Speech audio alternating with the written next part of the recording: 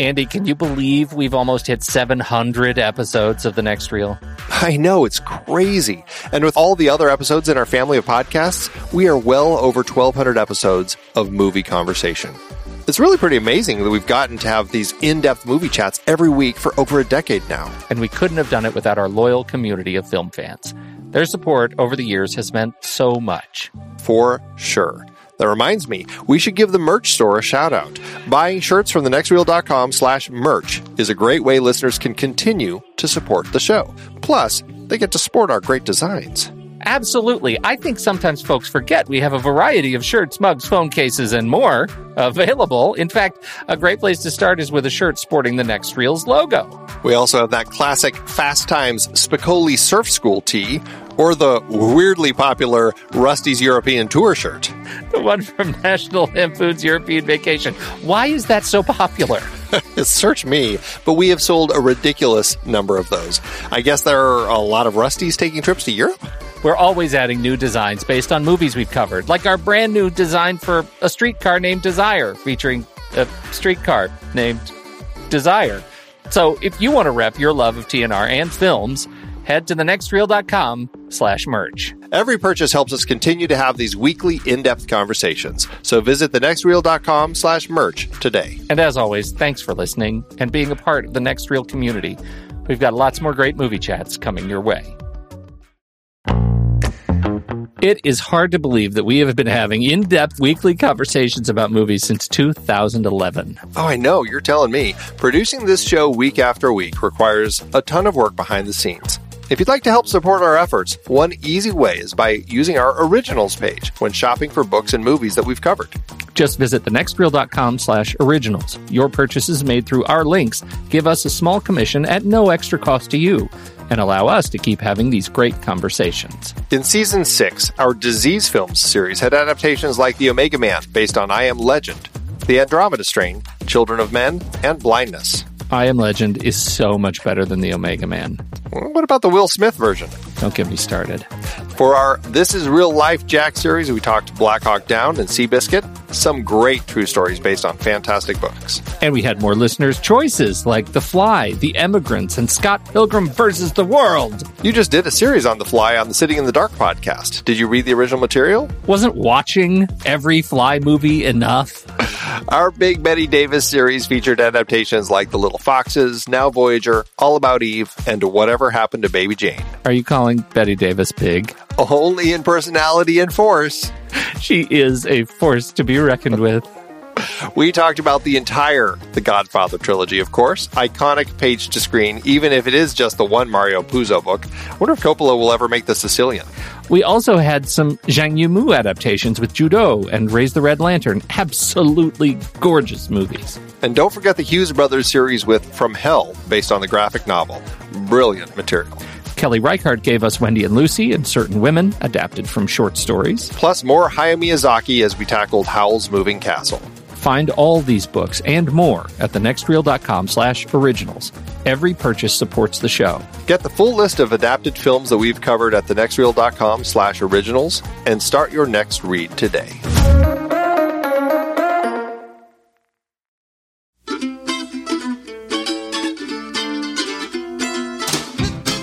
Is the Next Reel, everybody. I'm Pete Wright, and that over there is Andy Nelson. Hey, hey, hey. And we spoil movies. Tonight on the show, we're kicking off our Betty Davis series with Willie Wyler's 1941 film, The Little Foxes.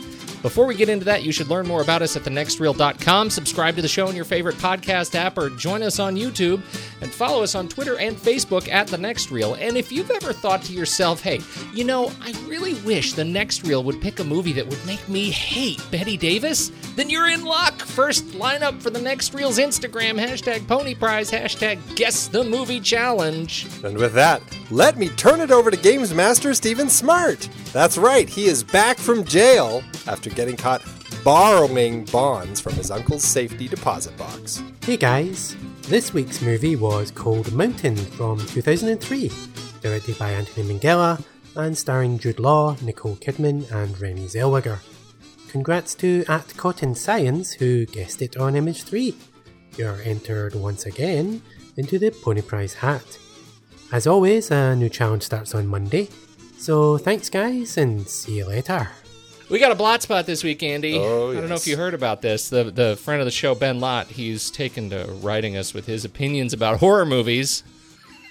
He sure loves them, especially when they're really gory. They're the best. Remember what I said about The Exorcist? Well, The Fly might be worse. When a movie makes me literally sick to my stomach, I struggle to understand how any human can enjoy watching it. I tried to go along with the character drama and ignore the completely illogical nature of this slow transformation when any effect from altered genetic code should be evident instantaneously. But when body parts start falling off and vomit melts limbs, I was checking to see how much longer I had before it would end. Your rank 54, my rank 250. So, I actually think that Ben Lott reacts worse than I do to these things. Do you think that's fair? I don't like them, but I made it through this one okay. And this one, it strikes me that maybe he's further on that spectrum. I think you have some more love in your heart for them than you admit. Is that it? I'm sort of a closet fan? Is that what you're That's telling right. me? That's what I'm telling you. You just haven't admitted yet. Oh, jeez. Whatever. One of these Andy, days, I'll get you to come out, Pete. let's do trailers.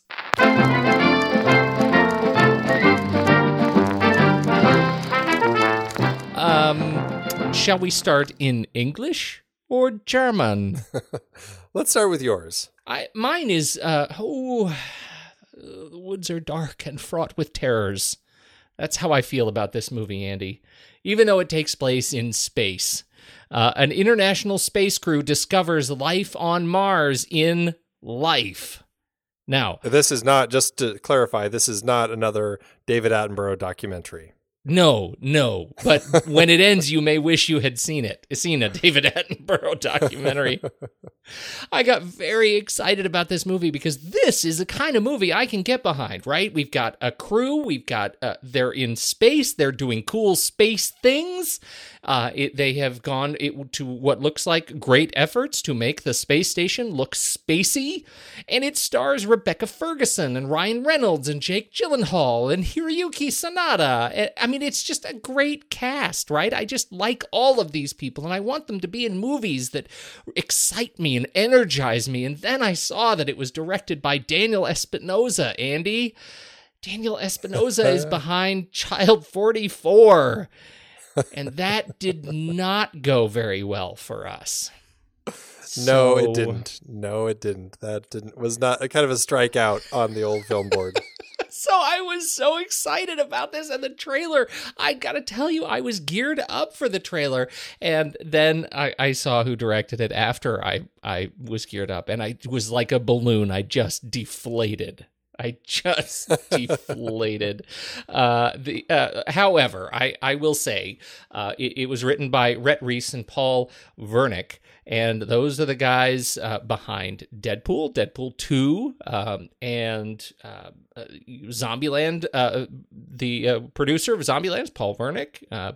He's got a number of production credits that I really like, and then also G.I. Joe Retaliation. So, what do you go? What do you know? It was fun. That was a fun action movie, and I saw it. I'm not afraid to say that.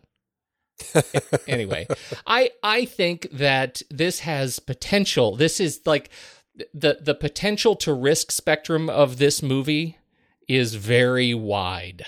It's very broad. I could end up being very excited about this movie or end up in a deep, sullen depression at the end of it.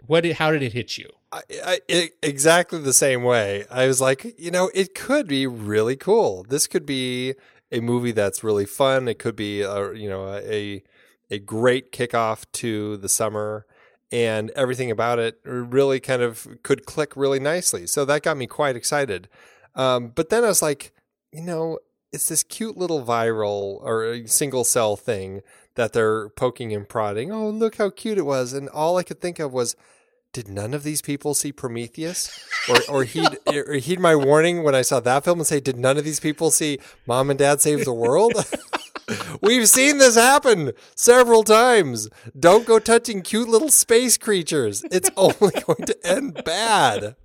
Oh my goodness. You are so right, Andy. So this is why I am tortured. My soul is tortured by life. What are you gonna do?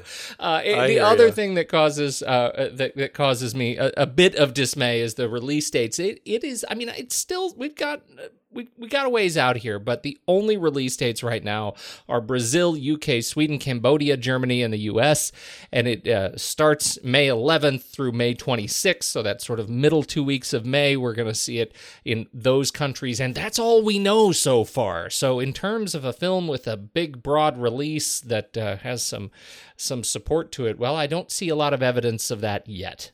And it's a big Memorial Day movie, though. It's like they're pushing it for success. Yeah, so, I'm hoping. So as confused as we are about yours, I'd like to think that mine is going to be one that is going to sweep both of our hearts, because it certainly seems to be sweeping everybody's so far.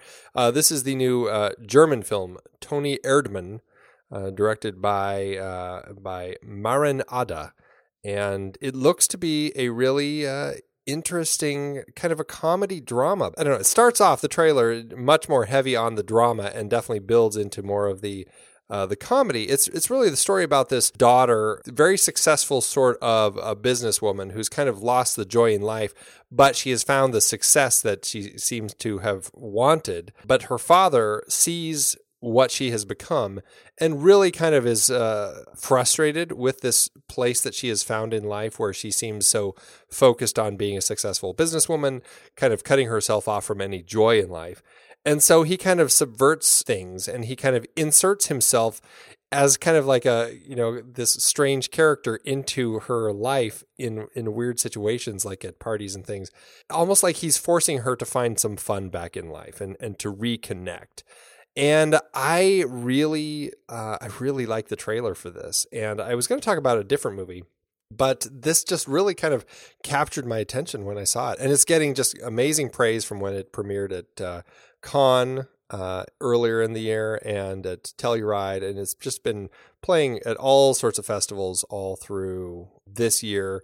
It's already opened over in Germany and Austria and Belgium and France, and it's in Luxembourg. It's kind of started opening around the world. It doesn't hit the US until Christmas as a limited release, and then it's going to really hopefully be a bigger thing next year. But it's one of those kind of foreign films that I get a sense that they're really kind of pushing it to be their big successful film at the Oscars and really kind of get some praise. Beyond that, it just seems like it's really good. It's just getting really positive scores and reviews everywhere. And I don't know, there's something about, a father wanting to see his daughter be more than just, successful, but wanting to see her happy. And, as both of us being fathers of daughters, I mean, it certainly is, struck a chord with me. It's like, I really want that for my daughter. I want her to find happiness, and yes, success too. But I mean, happiness is such a key thing. So I don't know. It really struck me. What did it do for you? Oh, I thought it was just delightful. I thought it looked really, really good, and I love the age that they have the daughter. The adult daughter story is one that I think is really interesting, and I just have a much better perspective, as I age, of what this father, like being able to just sort of see in the future what this father might be going through. I can relate to it much more now than I ever had, so it makes me that much more curious. I wish I could comment more on the cast and crew. I don't know any of the films that these folks have done. Maren Ada has done The Forest for the Trees. I have not seen it, but I have heard of it. I have to say, I don't even have it on my list of things to like, but at least I've heard of it. And everyone else, I don't know anything about that either. I don't know either, but I'm so intrigued because the trailer really focuses on this relationship between the father and daughter as an adult, but the poster has a young girl hugging what looks like a giant hairy creature, like a Yeti or something. Yeah, like it's like Chewbacca with just a really tall head, like a giraffe neck sort of thing. Is what it looks like. And Maren Ada's profile picture on IMDb is her standing next to that creature at Cannes. I'm so intrigued because I'm like, it obviously is in the film, and I'm like, is this her imaginary friend as a child? What is it? I don't know, but man, am I intrigued by this film. Oh my God, I had not seen that picture of her at Cannes. That is not the beast that I expected it to be. No, it's like, isn't it like Chewbacca with just like a really long head? It looks like a feather duster upside down. Like the head is just, the neck is just a handle, right? That is crazy. What is that doing in this movie? I don't know. I feel like we're missing a key point. I think it must be like a childhood imaginary friend. Yeah. That's my hunch. Anyway, Christmas. All right. So I'll be on the lookout. You know what they say, Andy? That Andy Nelson is sure an ugly little girl, just like her mom. The Little Foxes, Lillian Hellman's famous play, brought to the screen by that hit-making combination, producer Samuel Goldwyn and director William Wyler. The Little Foxes, with Bette Davis. Alexandra is not getting married tomorrow, but she is going to Baltimore tomorrow. So let's talk about that. Herbert Marshall. I don't know how much more time there is left to me. Teresa Wright. Mama, don't! Dan Duryea. What I could do in a place like Baltimore. I can guess the kind of things you could do. Oh, no, you couldn't. Richard Carlson. I'm going to the depot to see you off. Oh, no, you don't. You ain't dressed. That's right. Patricia Collins. I love you. I'll always... Well, don't stop me, because in 20 years you'll just be like me. They'll do all the same things to you. The Little Foxes, Andy. Old Willie Wyler. He directed this film. It's an adaptation of a play by Lillian Hellman. Screenplay also by Lillian Hellman called The Little Foxes, 1941.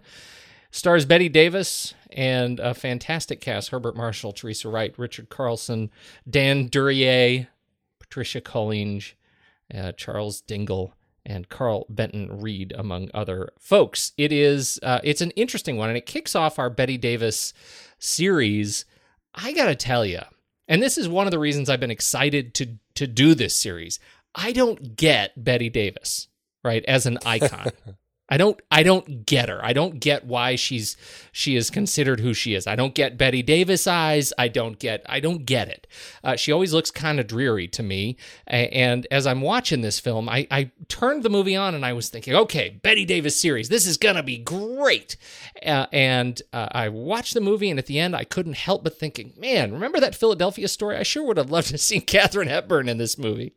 This is the death of a salesman, so much the death of a salesman story about greed and the cultural change that is, searching for the American dream from the perspective of this horrible woman and her horrible family. And I just, although 10 years before Death of a Salesman and Arthur Miller hit, I think it is fascinating to think about, and Lillian Hellman as the screen and stage writer for this thing is just really magnetic to me. I don't know what to make of her. I don't understand her quite yet, but I love thinking about her work. How did it hit you? I'm very unfamiliar with Lillian Hellman's work in general, and this I think might be the only thing that I've ever seen or read of hers. But I like it. I definitely think that she's an interesting storyteller. She definitely kind of is a little heavy-handed as far as kind of symbolic stuff, but I really enjoyed it. I think that she creates really interesting characters, very real characters. I found them fascinating and captivating to watch as much as I didn't like most of them. And I think that says a lot. I think that she really did quite a bit of interesting work here. Certainly is somebody who has had an interesting life because she was one of the people who ended up getting blacklisted. She had been married to Arthur Kober, who was somebody who actually came in to do some rewrites on this, writing some additional scenes. But they had actually been divorced long before that because she began a relationship with Dashiell Hammett, and then she and Dashiell Hammett both ended up getting blacklisted. Although not because they got together and led to the divorce of her and Arthur Kober. Totally unrelated. But so I find it interesting that kind of that communistic point of view that she has, and just looking at things like this kind of carpetbagger entrance into the South, and kind of how how kind of that capitalistic greed could kind of corrupt these people and everything. It was very interesting. So I enjoyed it. I didn't love it, but it's definitely a dark story. It's right up there along the lines of, There Will Be Blood and those sorts of films. You're watching a really kind of despicable character and their machinations as they try to get to a particular place. And actually, oddly, in both cases, they kind of get everything they want, but end up in a really kind of terrible place by the end of the story, right? Yeah, right. And I feel a little bit like my enthusiasm for my interest in what this film is trying to say overshadows my interest in the film itself. Right?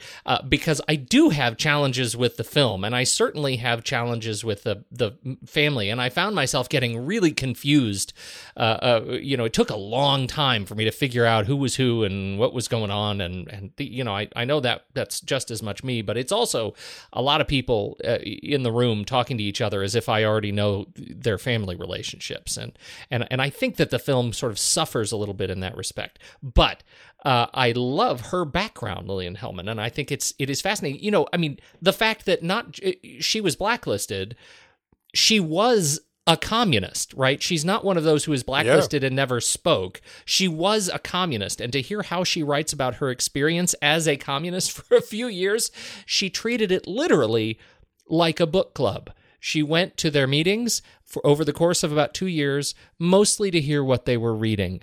And then kind of moved on, but she wasn't much of an advocate either way during that period. She was, however, an outspoken protector of things that made the government wary of her, and so that I think makes her a really interesting character.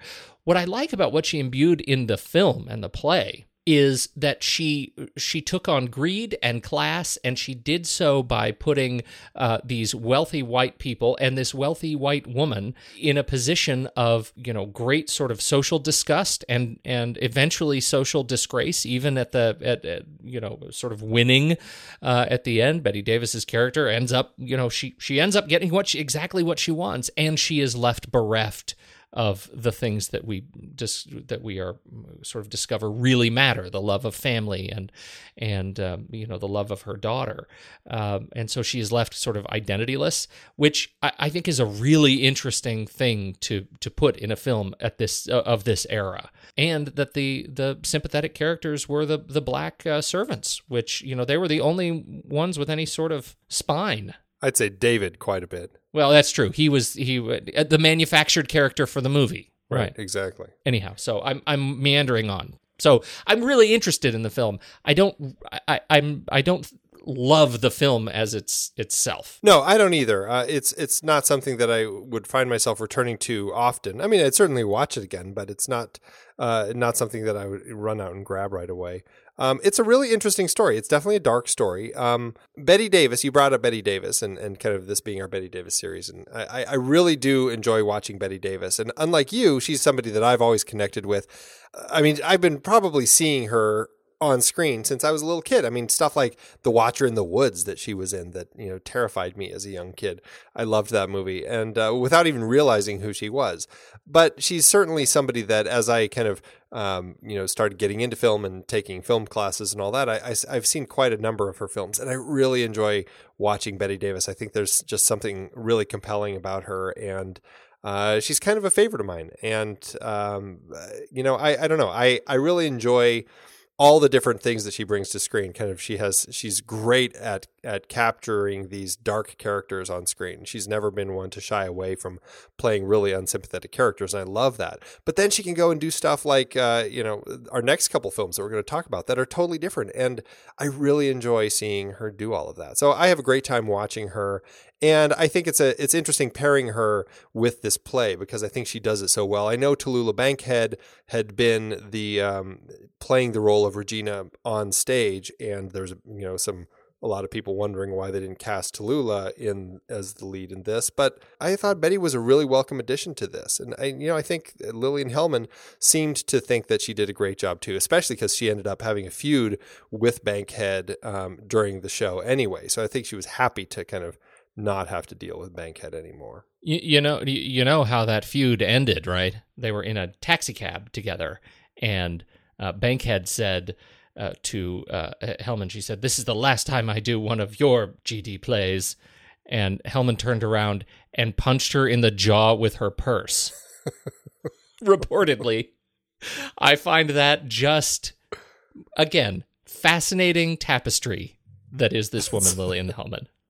So funny. Yes, indeed. So in terms of how the I mean, you haven't read the play as part of your research here, right? I mean, I didn't read the play. I know that I read about it, and I know like the whole thing really takes place inside the main room of the house and the stairwell behind it. It's all kind of set right there. So, I mean, she did expand on it a little bit. We have scenes outside. We have scenes at the bank. And like we already said, the character of David has been added.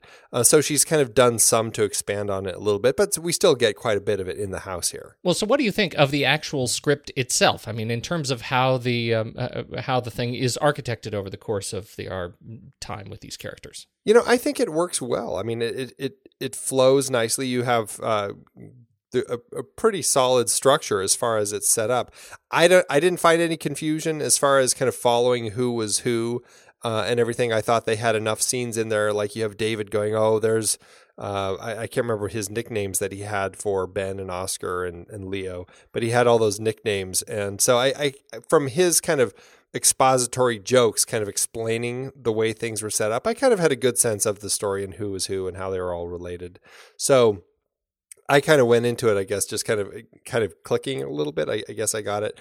But, I don't know. I feel like Hellman created a solid world here with really interesting characters and moves the story very effectively through. And I like that it's really kind of the growth story for the daughter. We really kind of are with her. She's very young and naive. And through the course of this story, we see her really kind of come to understand who the people in her family are, including her own mother, and how despicable they are. And she finally gets the strength and grows enough where she can actually leave. So I thought it was a very effective story and well told. Once I got through the first act and figured out who everybody was, I agree with you. I think the real strength of the script, though, is in the big moments, right?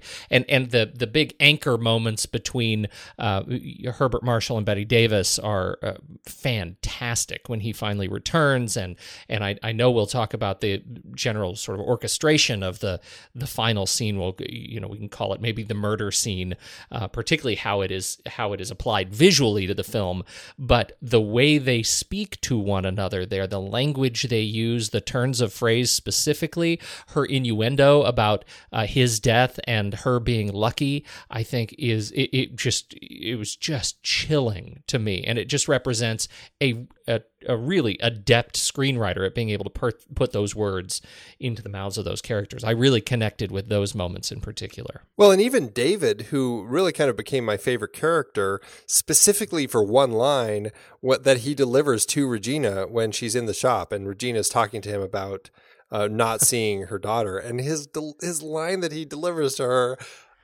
I just burst into laughter because that was just like the best slap on the face at her. And totally unexpected. Totally unexpected. Exactly. Yeah. She tells him that she doesn't want him to be courting her daughter, and his response is, "Well, I'm not courting your daughter." And paraphrasing here, but when I want to court your daughter, your concern will be of little interest to me, something like that. And it is just delightful. It's so good. And he is a great character. It surprised me to hear that he was manufactured for the film, but from the perspective of the script, it makes great sense, and he is a wonderful anchor. When he comes on screen, he pivots the scene, and I think it's great. Well, and what's great about him as an addition to the script is he's nice to have because he's a strong character that we can kind of go along with and be a little bit, he's kind of our surrogate entry into this family along with the daughter, Zan.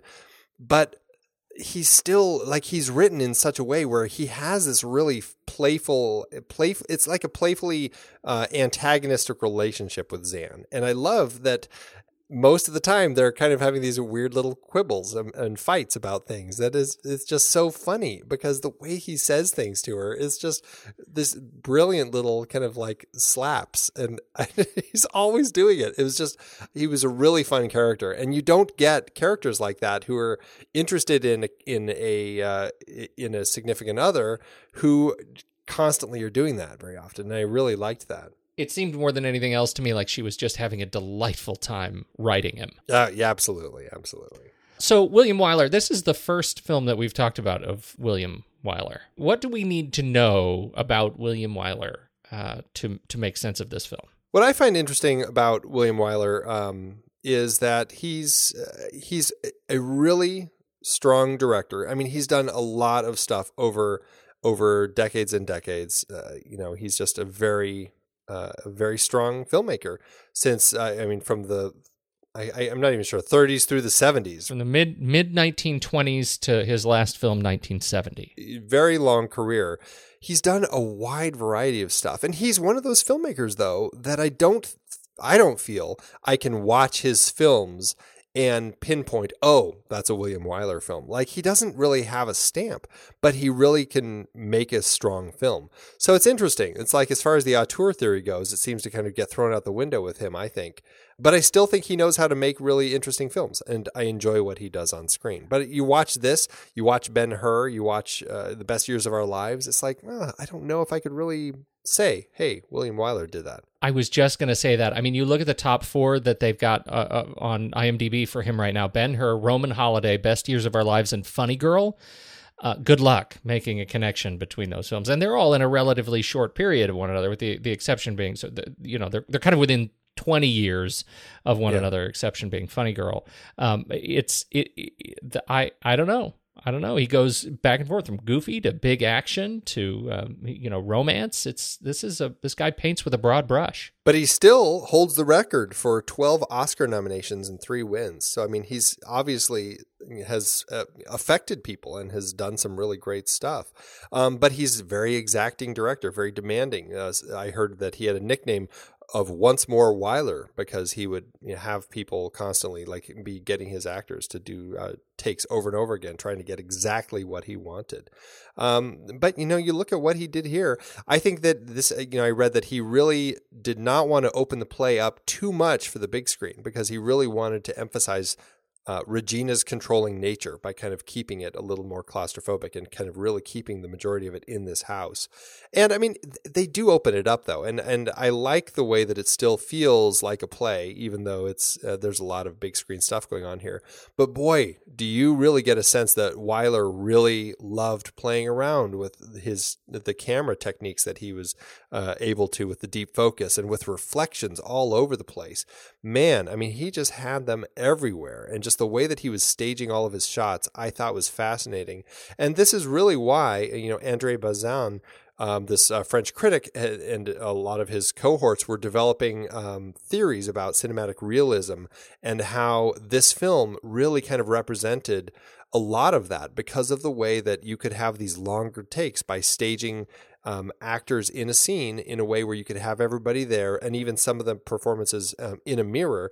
You could watch it all in one shot without having to cut, and you're allowing the actors to really perform, and that allowed much more realism. And so they really found a lot of importance in that, and I thought that was pretty interesting that you can definitely see that in this film. I think so too, but what's even more interesting is that you can have that, and you can have his ability to really let the camera sort of soak in the actors' performances and still feel like a very active camera. And it wasn't because of over or hyperactive editing, right? It was because he ends up putting the camera in fascinating locations, especially for filming what could just be a proscenium play, right? I mean, he could just stand back and do a bunch of wide shots and tight shots and move on, but he pushed the great horizontal angles from shooting a little bit higher than he normally would, a little bit lower than he normally would, in some cases a lot lower than you normally would, and particularly the scenes with the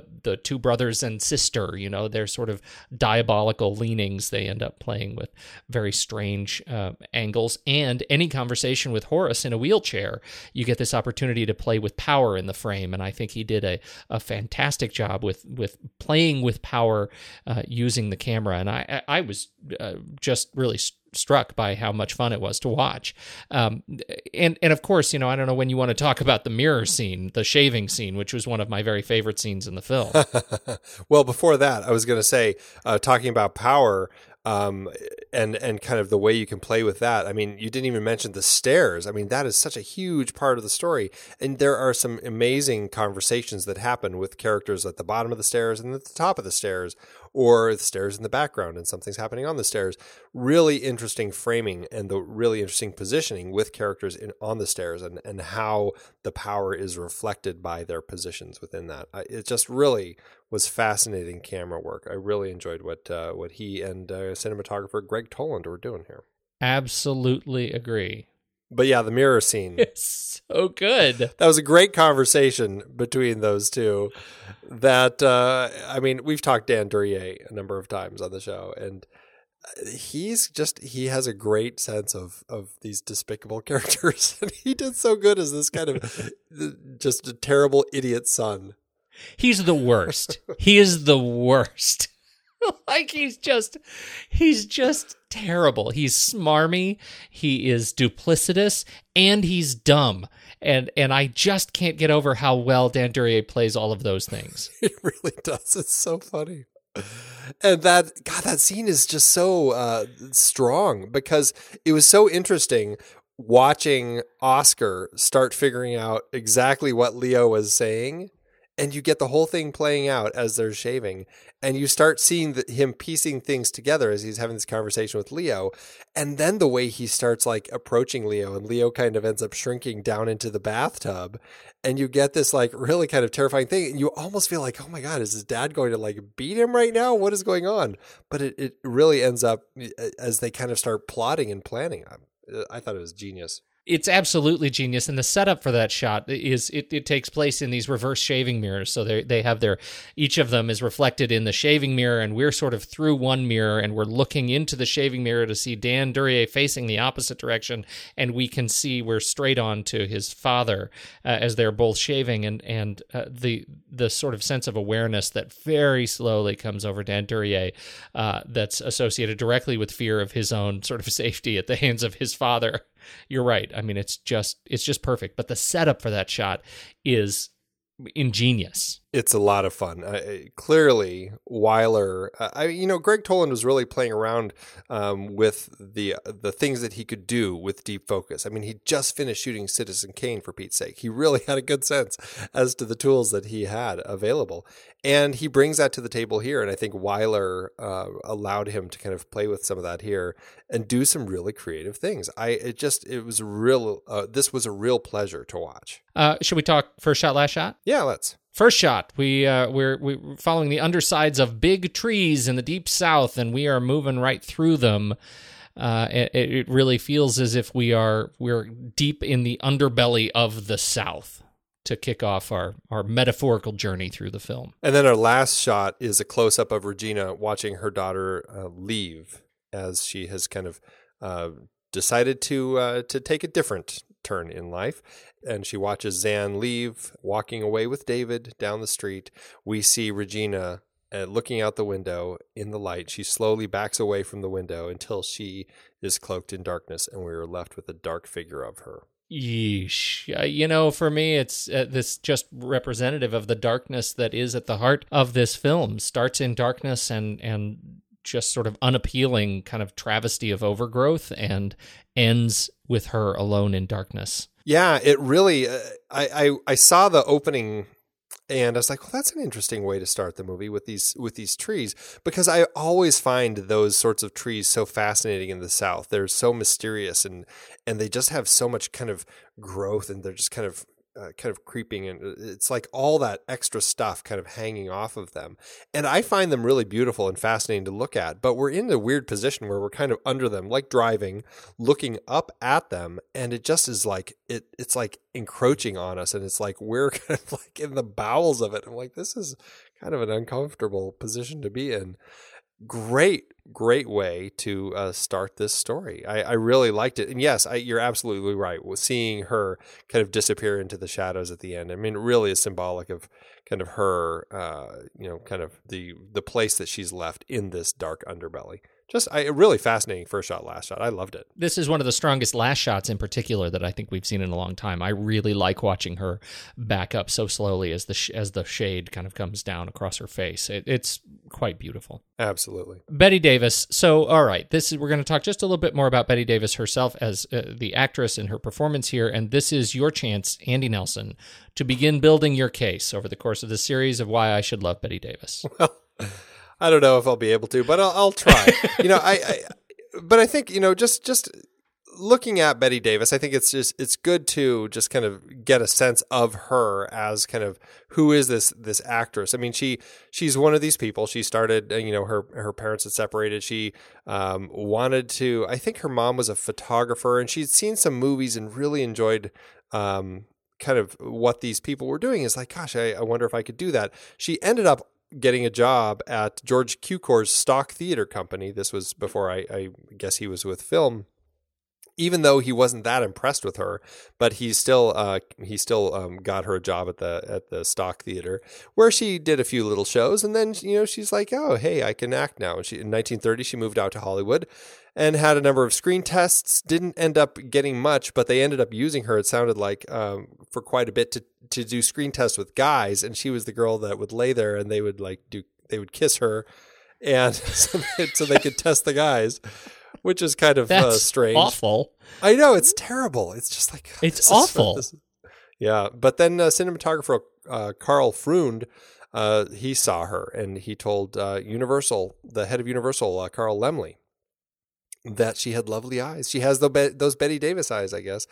And he thought that she would be great in a film that he was going to be shooting called Bad Sister. And so she ended up in that, followed by a bunch of other small roles in unsuccessful films, ended up losing that contract, was about to move back to New York, and then actor George Arliss, who was somebody at the time, said, hey, this Bette Davis, she'd be great as my lead in this movie I'm making called The Man Who Played God. And so they said, okay, Warner Brothers signed a contract with her in 1932. That was her big break, and she always gave George Arliss credit for that.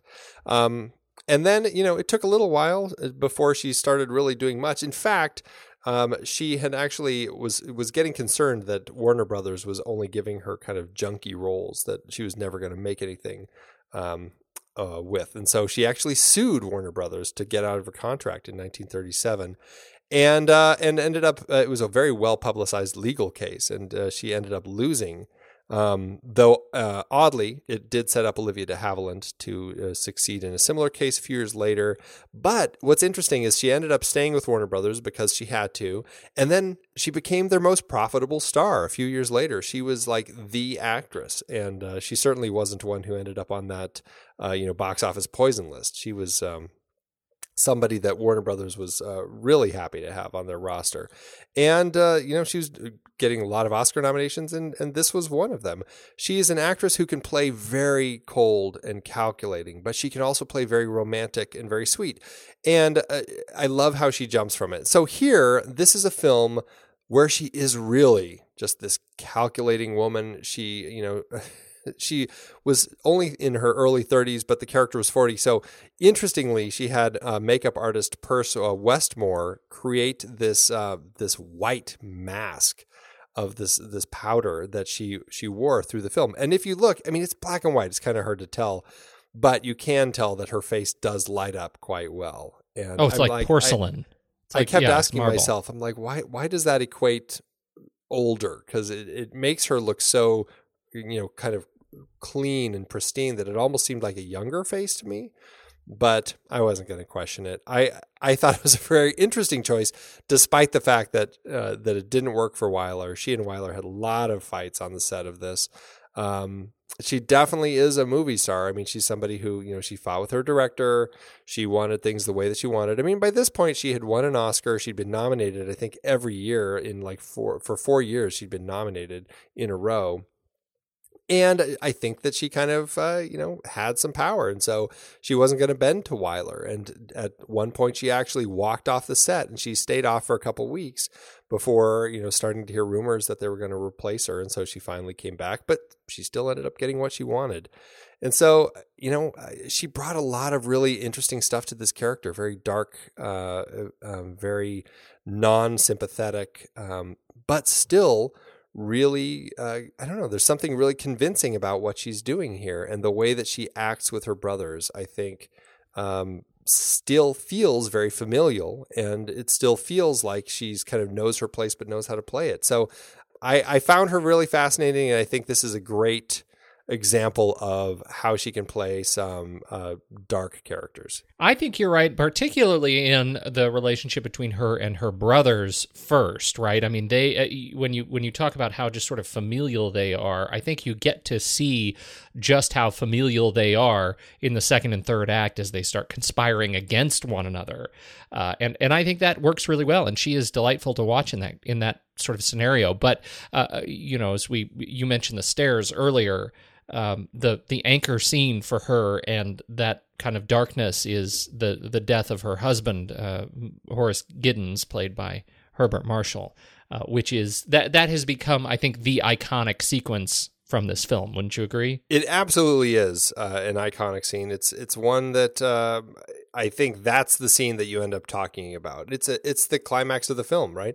It's that moment that you see her really at her worst when she decides to not get up when her husband really needs her to. Yeah, and in terms of the construction of that, I mean, we see her.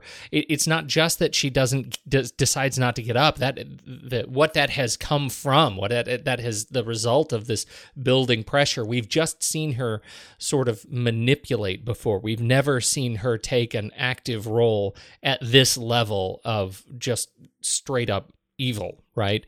And evil to the point where she's willing to watch or at least listen to her husband dying behind her as he tries to climb the stairs. And as the camera, man, they move that camera right up on her, and we see him way out of focus, leaning against the wall, grasping his chest as he makes his way toward the stairs, and then finally collapse.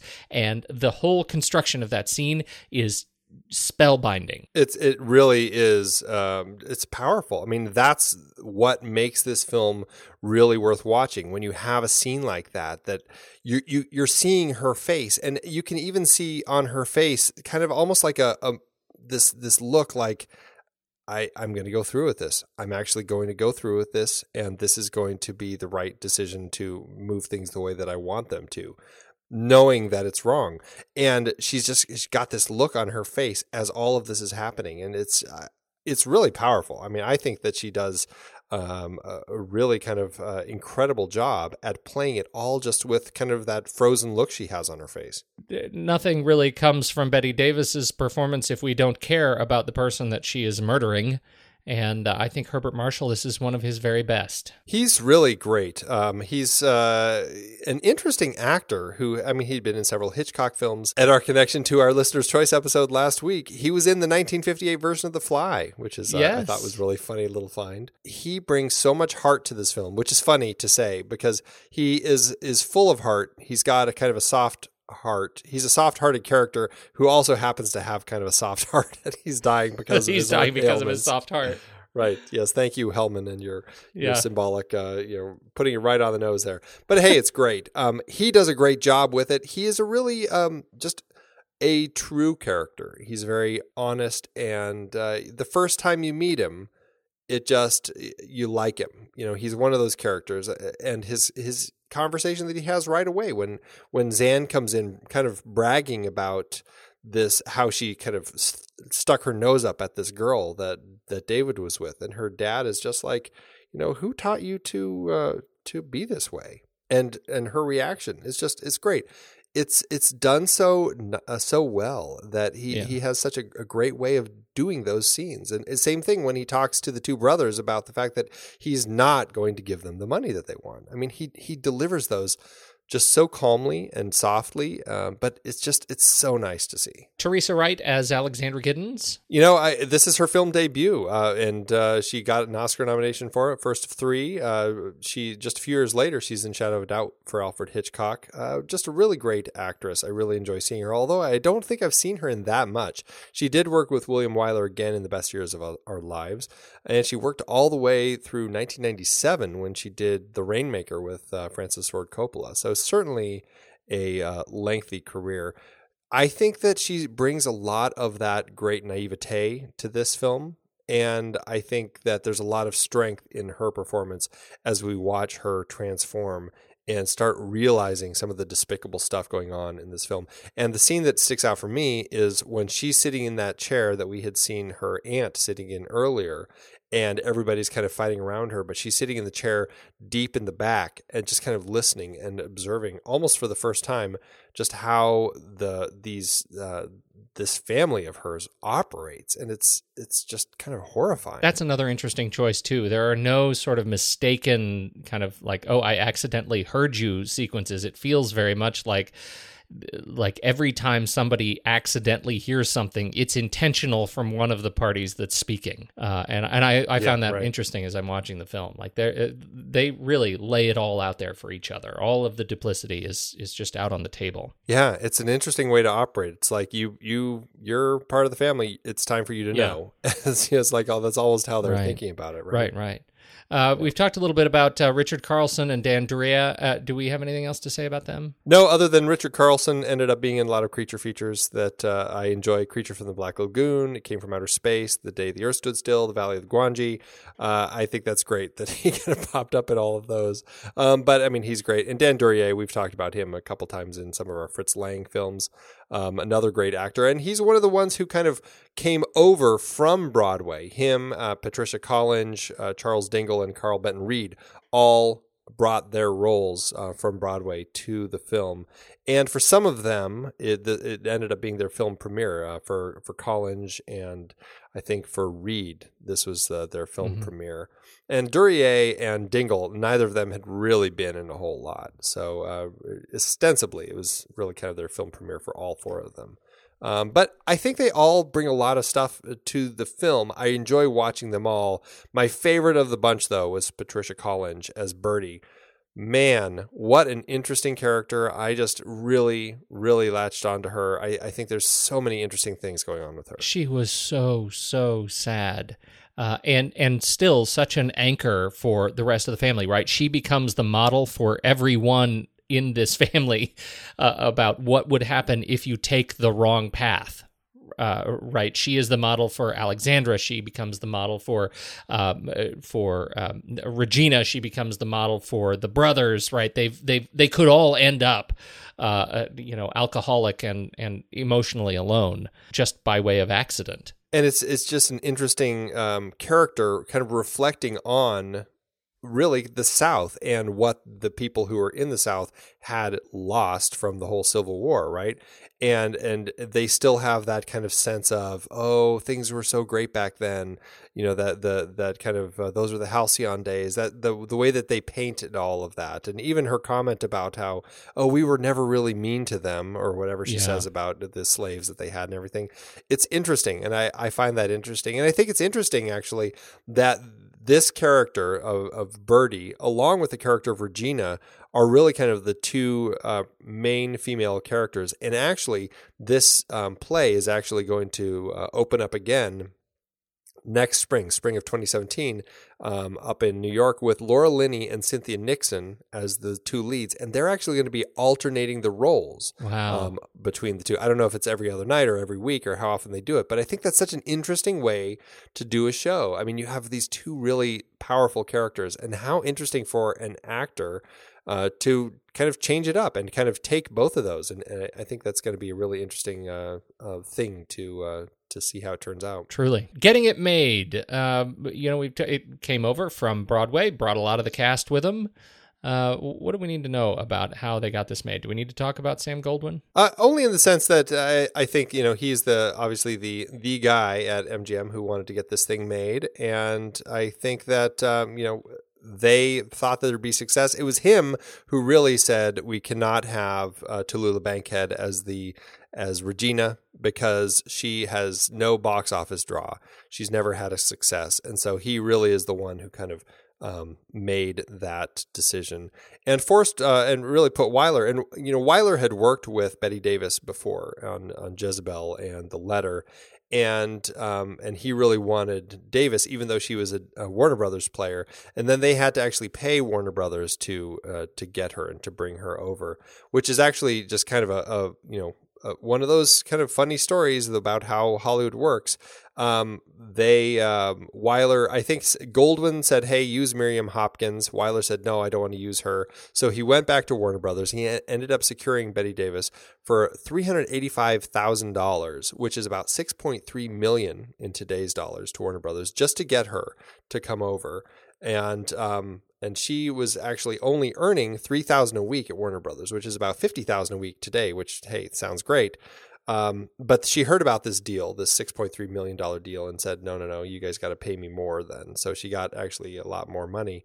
But supposedly this whole deal that Goldwyn had with Warner Brothers was really to settle a debt that Jack Warner had, a gambling debt with Samuel Goldwyn of $300,000, which again, it's like $6 million gambling debt that he owed to Goldwyn.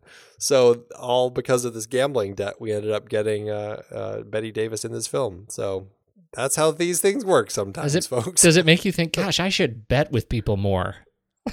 I may be able to bet my way into Hollywood. There you go. Right.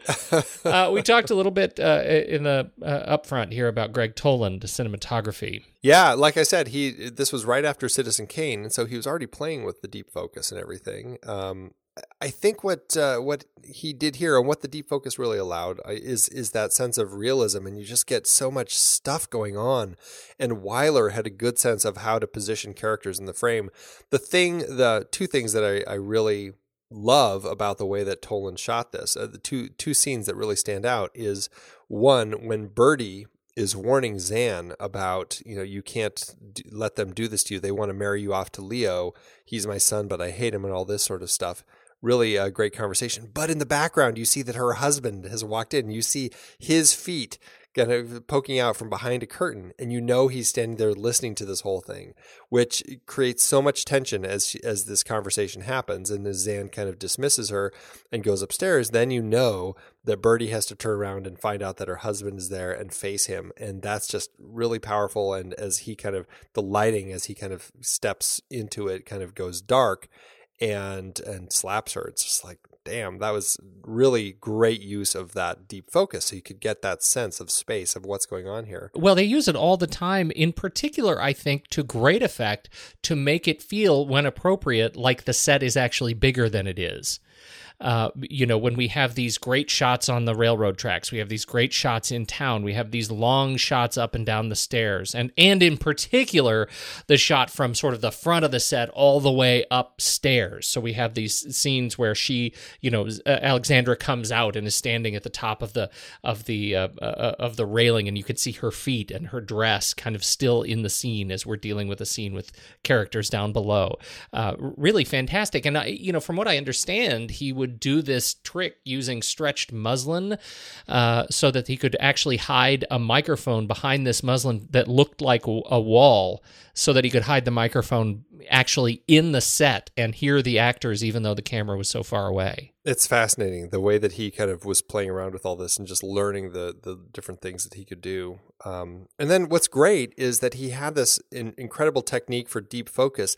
And then you have the scene where Bette Davis waits for her husband to die. We already talked about it, but what's great is that is not shot in deep focus. You have all the focus on Bette Davis, and her husband is all out of focus in the background, which is such an interesting way to all of a sudden shift that. And I mean, yes, there's the whole fact that our actor had lost his leg. Herbert Marshall in World War I had actually lost a leg. And so he couldn't actually crawl up the stairs. So they had to have a stuntman. And so when he kind of stumbles out of the room, there's one quick moment where he disappears behind a wall before you see him start going up the stair. That's the point when it switches for the stuntman. So sure, they had a logical reason to kind of play around with the focus a little bit. But this is the sort of conversation that is just so great because it's like it seems like kind of a happy accident, like the shark isn't working, right? When they say, hey, this allows us the opportunity to keep the focus shallow so we can focus on her. And even Wyler said, we said we got to stay on Bet all the time and just see this thing in the background, see him going in the background, but never lose her. I wanted audiences to feel that they were seeing something they were not supposed to see. Seeing the husband in the background made you squint, but what you were seeing was her face. And so it ended up being a perfect way to really kind of use focus to help tell the story. Art direction, Stephen Gousson. Set decoration, Howard Bristol. It's gorgeous, right? It is absolutely lush. This house that they live in, it feels so just tangible. Like I feel like I am in these rooms. It feels like a maze. And so I just think that it's worth noting how well, not just how well they move the camera in the space, but how well the space was made up. It feels really very luxurious. Another source of argument between Bette Davis and William Wyler, because she said for a family that's not necessarily that well off, it's way too opulent. Yeah, that's very funny because in the in the opening sequence, they have one of the brothers saying, oh, we're not aristocrats. Right. Oh, no. Let me explain to you why we're not aristocrats around this table that seats like 50. Anyhow, how'd it do in award season? This film did well for itself. I mean, it was well received. Everybody loved it. This review, this opening from Bosley Crowther's New York Times review at the time, I thought was great. Lillian Hellman's grim and malignant melodrama, The Little Foxes, which had the National Theatre's stage running knee-deep in gall and wormwood the season before last, has now been translated to the screen with all its original viciousness intact and with such extra added virulence as the relentless camera of director William Wyler and the tensile acting of Bette Davis could impart. Ooh. That says a lot. That's love? That is... That's the sort of love you want to get for a movie like this, I think. So it got a lot of praise. This film did well at Oscar season. Although it didn't win anything, it did get nominated for Best Picture, lost to How Green Was My Valley. Best Leading Actress for Bette Davis, and Joan Fontaine took it for Suspicion. Supporting Actress Teresa Wright lost to Mary Astor in The Great Lie. And, of course, then supporting actress Patricia Collins also lost that one. Director William Wyler, he lost to John Ford for How Green Was My Valley. The screenplay lost to Here Comes Mr. Jordan. The art direction, interior decoration, black and white, lost to How Green Was My Valley. Film editing lost to Sergeant York. The score lost to Bernard Herrmann's The Devil and Daniel Webster. And it lost all of them. But interestingly, for a film that is based in Alabama, set in Alabama, this actually held the most Oscar nominations until Forrest Gump was released in 94. So we've already mentioned that she went back and wrote the prequel 20 years prior, Another Part of the Forest. And apart from that, it's been done a lot of places. But I think of particular note, there is one financial tidbit that you've got to share. Yeah, it's really funny. This was such a success, and Citizen Kane was such a flop, which is so funny to say now because it's always deemed as such a classic. But in an effort to recoup the losses from Citizen Kane, RKO actually ended up distributing it on a double bill with Little Foxes in January 1942, hoping that they could actually get some more money out of Citizen Kane. How did it end up doing in the numbers? Oh, Pete, this is another film from the past that's going to break my heart. I couldn't find any financial information on this one, barring a few interesting little notes that I thought I'd throw your way.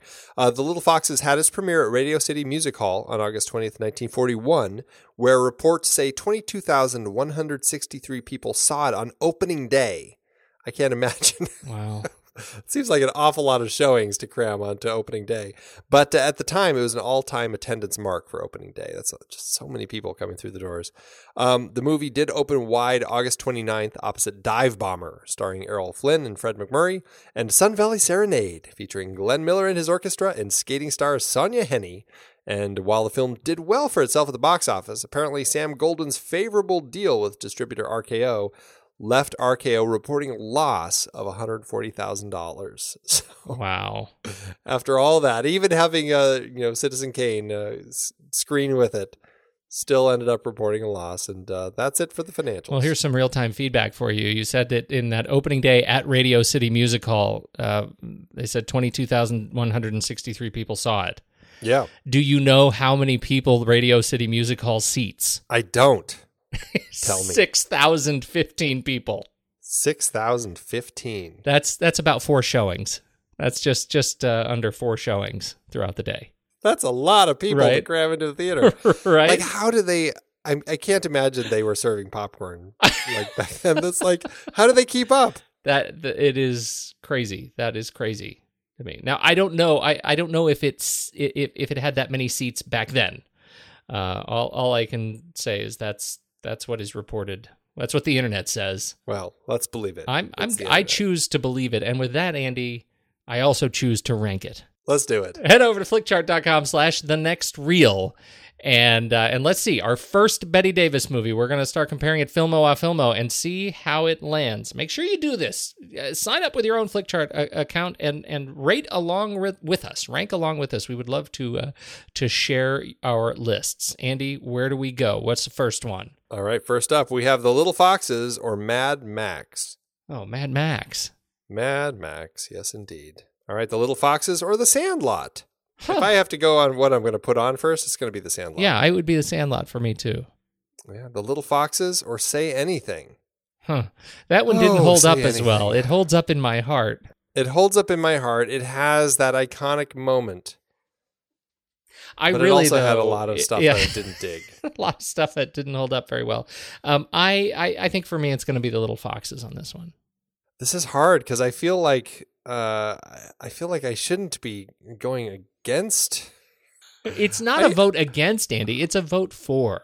It's a vote for. I'm going to vote for Little Foxes. There you go, sport. I'm a little surprised, though. I feel a little guilty about that. I have to say it. You should. I know some of your friends that are going to be very upset with you. Here is one we haven't seen in forever. The Little Foxes or Troll Hunter. I had a great time with Troll Hunter. I'm going to pick that one. I'll go with you on Troll Hunter, Andy. All right. The Little Foxes or Defending Your Life. Oh, another one I had issues with. I know, but, that's another one that really is great in my heart. Yes, it is. I'm going with Little Foxes, though. Okay, me too. The Little Foxes or The Magnificent Seven, the recent one, 2016. I would see that again first. I'm going to say Little Foxes. Really? I would see well, here's the thing. I would see The Magnificent Seven first, but I'd be probably mad at myself for having watched it again. I had so many issues with it. It really ended up disappointing me. I felt like they had so many things they could be doing from the other stories that they were pulling from. Yeah, no, I agree. They could have made it a lot better. So I'm picking Little Foxes. Okay, you've swayed me, if only because of the camera work in Little Foxes. It was really great. All right. The Little Foxes or The Untouchables. Again, really interesting camera work. Yes, actually, quite a bit of really interesting camera work. We had more problems with The Untouchables this time. Yeah. I still liked it, though. I feel like I'd actually watch The Untouchables. I feel like that would be what I would rank. Yeah, I'm with you on that. I'd be Untouchables first. The Little Foxes or Metropolis. The Little Foxes. That's a really interesting one. I might say Metropolis, actually. Really? You're on an island. You're alone. You're going to sit down, not to study, but to be entertained. And you're going to watch the Metropolis. I think I might. Wow. No, I'm afraid I can't allow that to stand. I need to be your conscience.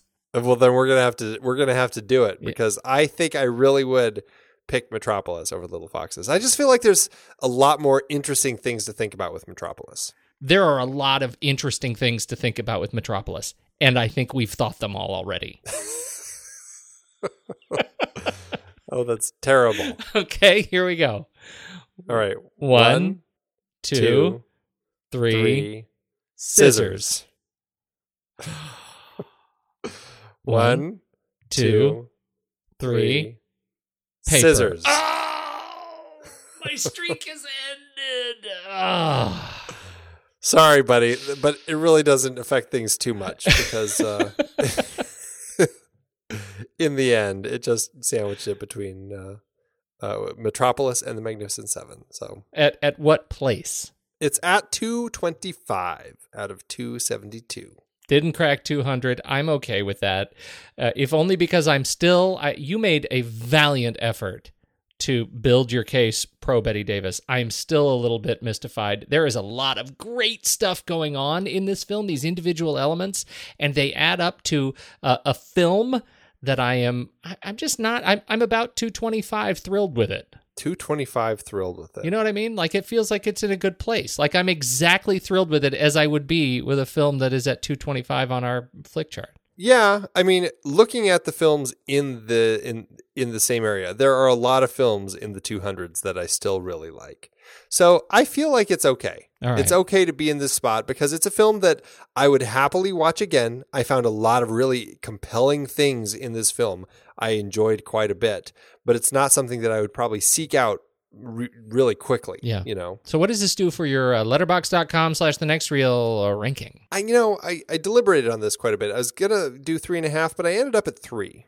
And I still feel pretty good about that. I am surprised you actually removed the Andy Nelson half star of love. I'm not sure what happened. I was ready to do 3.5 just to agree with you, but my gut was telling me 3 as well. This is a 3-star film for me. That feels pretty good. Now, the big question is, Andy, where do we go from here in terms of our Bette Davis survey of Bette Davis films? And or do you think I'm going to fare better with the next one? I'm excited to discuss this next one with you. We're going just 1 year later. Her next film was Now Voyager. And that's what we're going to be talking about next week. A totally different type of Bette Davis film. A very, just a different story. Everything about it is really going to be not what you saw in this particular film. And I shouldn't say it's her next film. I mean, she did 3 films in 42, so I'm not exactly sure which one came first, but The Little Foxes was 41, and then she had 3 films in 42. Actually, she had 4 films in 41, so who knows the order, regardless. All right. Now Voyager is a romance drama, and going from what we saw here, you're going to see quite a change in Little Betty, and it's going to be fun to talk about and see what you think of that one. I look forward to it. Like I told you, I am excited about this series, even if I'm, as yet, not incredibly excited about our subject.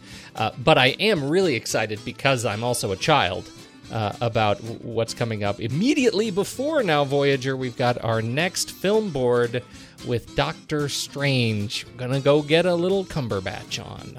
Oh, excellent! I think you're not gonna be there for that one. Is that what I heard? Yeah, I don't. I may not. Oh, really? It depends on what dimension I'm in. Keep us in suspense. Well, this was great, Andy. I appreciate the conversation as ever, and now you've exhausted me. I've got to go to bed. Oh, wait. Before you leave, sir. Down here, we have a strange custom. We drink the last drink for a toast. That's to prove that the Southerner's always on his feet for the last drink. I give you the Next Reel Film Podcast, celebrating 5 years next week, Pete. Oh, huzzah, Andy. Huzzah. Amazing. Who 5 knew? years. Who knew? Yay. Yay.